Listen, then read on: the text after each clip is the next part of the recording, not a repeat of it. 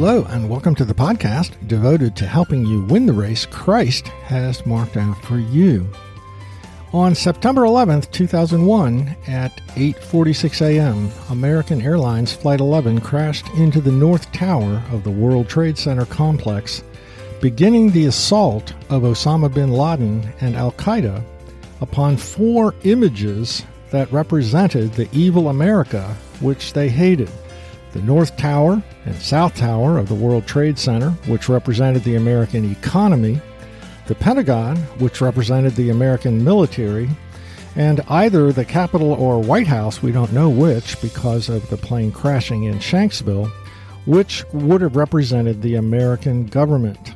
As word spread around America to homes, to schools, to businesses, every American understood that this assault upon the images that represented America was an assault upon America.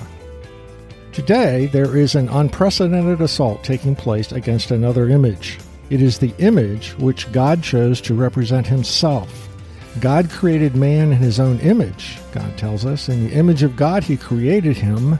Male and female, he created them. The assault by God's enemy upon God's gender design of male and female differently to complete each other in a union of love images the very nature of the triune God. Make no mistake about it, the assault upon God's gender design taking place at this cultural moment is an assault against God himself. Today's episode launches a 5-week May series asking the question, what are we, the men of the Church of Jesus Christ, going to do about it?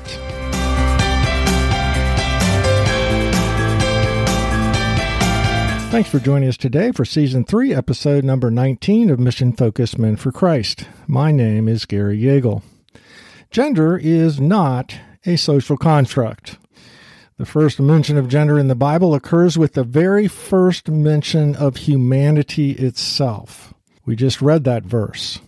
Our maleness or femaleness is not incidental to our humanness, but constitutes its essence. God did not create Adam and Eve into a generic bundle of humanity that he later differentiated. From the start, we are either male or female. Gender differences are so important to God that he marked every cell in the female body with XX chromosomes and every masculine cell XY. Over more than 40 years of ministry, I've come to see that ignoring God's gender design is at the root of many, many personal and relational problems. I just had a conversation this past week with a woman in her 30s who is beginning to see how the absence of a father in her home caused many dysfunctional behavior patterns in her life. Behind the vast array of social problems in America's cities is father absence. Whether it is girls looking for love they never got from their father through sex and having a baby who will love her back, or teen boys looking for affirmation of their manhood and a place to belong by joining gangs. There are two biblical reasons why Christian men must step up and protect the daughters of our homes, our churches, and our nation from today's destructive, radical gender ideology, which seeks to deconstruct God's design of gender differences. First, Adam was placed in the Garden of Eden, Genesis 2:15, to cause Eve and their children to flourish.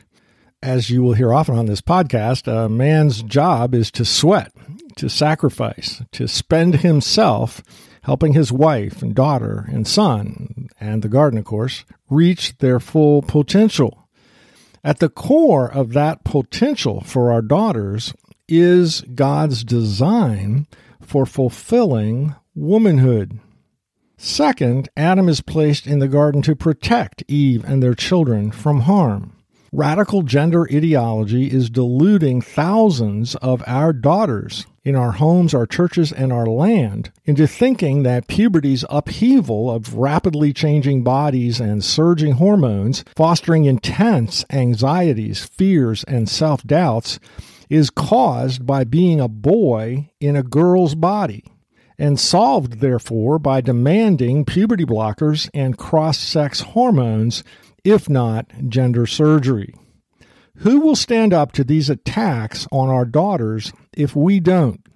Is anything more abusive than allowing a child to make the decision to permanently mutilate her body and future through puberty blockers, testosterone, and top or bottom surgery? Is anything more terrifying than a loved one joining a population that has a 40 to 50% suicide rate? Can followers of Jesus Christ watch this happen and do nothing? In a cultural moment when more and more Christian parents are hearing their daughters declare, "I'm trans," we need to know how to help our daughters who have made such a declaration, and perhaps more importantly, how to get out in front of daughters who have not. In a moment, we're going to do a quick overview of how loud voices heard through the social media are destroying the confidence of our Christian daughters and granddaughters in God's design of gender differences. But first, we must observe an important distinction. The term transgender refers to a girl who thinks she's a boy, or a boy who thinks he is a girl. It is important to note that a girl who rejects her feminine body, choosing a trans identity because she wants to be a boy, does not necessarily experience sexual or romantic attraction to other females. In other words, being a lesbian and trans are different things. A lesbian does not deny her femininity, dislike her female body, or want to be a man. Being trans is about identity, not sexual attraction. Now, of course, as Christians, the reason we get confused is that we know that sexual identity and attraction to the opposite sex belong together. But trans is not homosexual. In my lifetime, no generation of teens has been more susceptible to peer pressure than the current one because of smartphones and the social media. Below are the assaults upon biblical teaching that we must counter. Proverbs 18:17 comes to mind. The first to plead his case seems right until another comes and examines him. Our daughters and granddaughters will believe these arguments if we do not man up and guide them into the truth about their own identity. So, 5 gender messages that our daughters are hearing that are squeezing them into the world's mold. First, the Bible is the origin of oppressive patriarchy. Such fallacious thinking is partly due to confusion in the use of the word. Patriarchy can mean, quote, a system of society or government in which the father or eldest male is head of the family and descent is traced through the male line. That's Webster's definition. By this secondary definition, it is correctly said that patriarchy is biblical. But usually its primary literal meaning is more in view. The word patriarchy comes from the Greek word pater, meaning father, plus arche, which means rule. Now, Rome was a patriarchy. The principle of patria potestas in Roman law gave fathers absolute authority over their children, including the right to put them to death. And at times, historically, similar absolute rights were given to husbands. But this horrifying abuse is nothing like what was commanded and practiced in the Old or New Testaments. Israelite society practiced the rule of law. Men were accountable to the town elders for keeping laws like Leviticus 19:18. You shall not take vengeance or bear a grudge against the sons of your own people, but you shall love your neighbor as yourself. New Testament husbands were commanded to love their wives as Christ loved the church and gave himself up for her. They were accountable to the elders of the church for their treatment of their wives. The truth is that the Bible teaches male sacrifice as modeled by Jesus, not male privilege or oppression, as our rising generation of daughters has been told.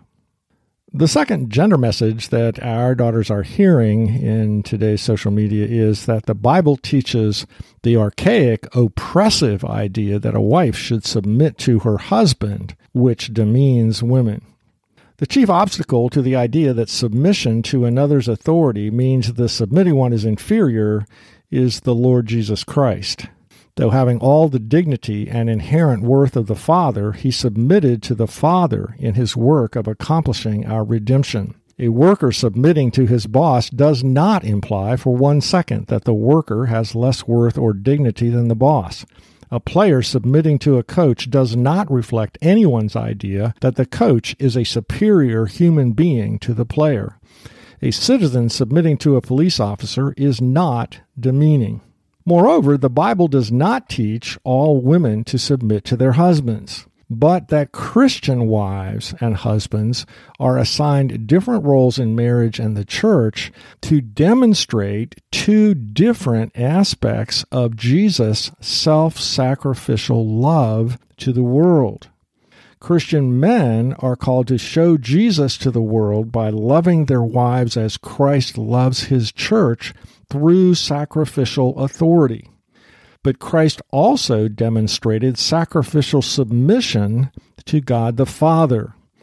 Paul writes, though he was in the form of God, he did not count equality with God a thing to be grasped, but emptied himself by taking the form of a servant, being born in the likeness of men, and being found in human form, he humbled himself by becoming obedient to the point of death, even death on a cross. This virtue of Christ, this submission, is portrayed by Christian wives submitting to their husbands. Here is the way one pastor's wife, Kathy Keller, puts it. Both women and men get to play the Jesus role in marriage. Jesus in his sacrificial authority, men. Jesus in his sacrificial submission, women. By accepting our gender roles and operating within them, we are able to demonstrate to the world concepts that are so counterintuitive as to be completely unintelligible unless they are lived out by men and women in Christian marriages. The third gender message that assaults the biblical view is this: the Bible oppresses women by teaching traditional family roles, that a woman's place is in the home while her husband pursues a career outside the home. Thinking that the traditional American family of the 50s, like June and Ward Cleaver in the TV series Leave It to Beaver, is the biblical model is misguided. It is undeniable that God created women with extraordinary abilities to create a home for her family. The Bible does not apologize about God's incredible picture of a godly woman in Proverbs 31 who manages her home superbly. In fact, it was shockingly countercultural in the ancient Near East for the entire book of Proverbs to end with a glorious picture of virtuous womanhood. However, the idea of a woman at home and a man away from home to work would have been a foreign concept in Israel, except during times of war, as it would be a foreign concept to almost everyone born before the Industrial Revolution, since, with few exceptions, the workplace was the home. Husbands, wives, and children work together in the family business. Both Adam and Eve are gifted and given the task in Genesis 1 of building culture. The Proverbs 31 woman's contribution to the economic welfare of the family was immeasurable. Adam's calling to provide for his family materially is clear in Genesis 2:15, but that calling is joined with the calling to ensure that his wife utilizes all of her gifts. The fourth message that our daughters are hearing is that the Bible is sexist, teaching different gender roles that oppress women. Such a view, of course, makes God a sexist. Equal does not mean interchangeable. In Genesis 1, God makes it clear that Adam and Eve both fully bear his image and share responsibility for exercising dominion over creation. But Genesis 2 is about Adam and Eve's differences, beginning with how differently God created them. Adam is made from the dust of the ground and is placed in the Garden of Eden to work it, to develop a potential of all that is in the garden, including Eve and their kids, and to keep it, that is, protect the garden and its inhabitants from harm. Eve, however, is not made from the dust, but from another person. No wonder women are so good at relationships. No wonder God's curse on Eve for her sin was upon her relationships, while Adam's was upon the ground. God designed male and female differently to complete one another. Furthermore, downplaying differences in men's and women's discipleship reflects more the influence of the social media than it does Scripture. The biblical writers who addressed discipleship said different things to women than they said to men. For example, they appealed to men's desire to be strong to motivate them toward godly character, but to a woman's desire to be beautiful to motivate them toward godly character. The fifth message that our daughters are hearing through the social media is that the Bible's creation account demeans women by telling wives they were created to be their husband's helper. I think it's fair to say that many Bible-believing churches, in defending the Bible's teaching of different gender roles for husband and wife, do often give the impression, and perhaps even believe, that since Eve was created to be a helper, Ezer, to Adam, she has secondary importance. Genesis 2:18 reads, "Then the Lord God said, It is not good that the man should be alone. I will make him a helper fit for him." The word helper does suggest a lower, inferior position, unskilled labor, one who sweeps the floors or does the dishes or takes out the trash. No wonder so many Christian daughters are open to the idea that the Bible teaches male oppression and privilege. The translator's decision to choose helper to translate Ezer has led to the unintended tragic conclusion that the Bible teaches that women are inferior to men. Nothing could be further from the biblical truth. In fact, godly husbands, as Jesus did for his bride, die, if necessary, so their wives may live. Who is more important, the president or every Secret Service agent who would give his life to save the commander-in-chief? The Bible says that Eve bears the image of God equally with Adam and was created because Adam was inadequate by himself. Ezer really means powerful partner. The word cannot mean an inferior because it is usually used in the Old Testament to describe God. Here are just some of the texts in which God is called an Ezer. May the Lord send you help from the sanctuary and give you support from Zion. Psalm 22. Our soul waits for the Lord. He is our help and our shield. Psalm 33:20. But I am poor and needy. Hasten to me, O God. You are my help and my deliverer. O Lord, do not delay. Psalm 75. O Israel, trust in the Lord. He is their help and their shield. Psalm 115:9. I lift up my eyes to the hills. From where does my help come? My help comes from the Lord, who made heaven and earth. Psalm 121, 1-2. Our help is in the name of the Lord, who made heaven and earth. Psalm 124:8. Blessed is he whose help is the God of Jacob, whose hope is in the Lord his God. Psalm 146:5. The word Ezer does not imply inferiority, but competency. In my view, it is nothing short of tragic that we, the church, have allowed Eve's partnering role with Adam to be demeaned. Perhaps our masculine pride and insecurity have driven us to subtly want our wives to know they aren't in charge. We're the boss. But God gave her to us because we are so deficient in ourselves. In fact, our wives are like God in that they supply what we need. So what are some takeaways as we consider God's glorious design of femininity? First, God created you and me for this cultural moment when God's gender design of womanhood is under assault. Please find ways to affirm your daughter and granddaughter and wife's femininity. Please take the initiative to ask your daughter or granddaughter what she is hearing in her circles and through the social media about gender and the Bible's teaching about womanhood. Listen, listen, listen. If you sense that she is open to your thoughts, guide her gently to consider the corrective to the assaults upon Christianity and gender roles that she is probably hearing. Second, if you're married, tell your wife you need her. Last night I asked my wife if I told her often enough that I need her, because I like to model what I teach. She answered, well, you tell me that when you want to make love. Well, okay, I guess that's a C-, but at least it's not an F. Tell her that you know God has given her to you partly because she sees things that you don't see and need to. Recognize the truth that two are better than one, and that if two people always agree on everything, one of them is not necessary. Ask yourself for her opinion often. Proverbs 15:22 says, without counsel, plans fail, but with many advisors, they succeed. And Proverbs 24:6 instructs, by wise guidance you can wage your war, and in abundance of counselors there is victory.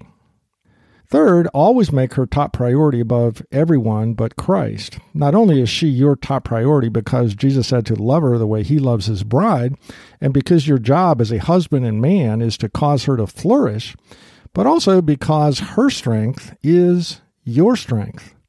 The most strategic investment you could ever make in your success in life is helping her develop her potential, because God chose her to be your life partner.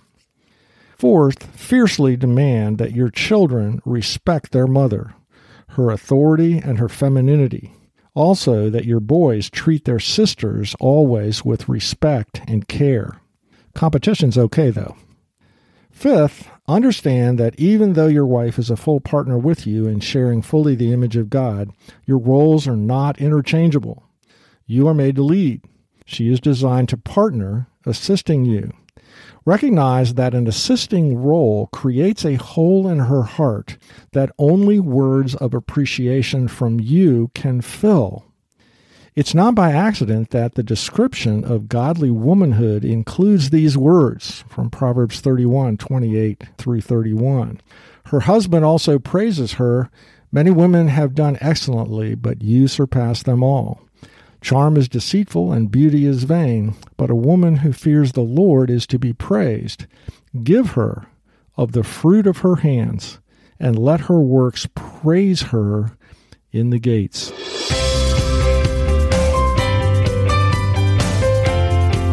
To summarize this episode, we saw that just as an assault on the images that represent America was an assault on America, Satan's assault on the image God chose to represent his triune nature, making male and female differently to complete each other in a bond of love, is an assault on God himself.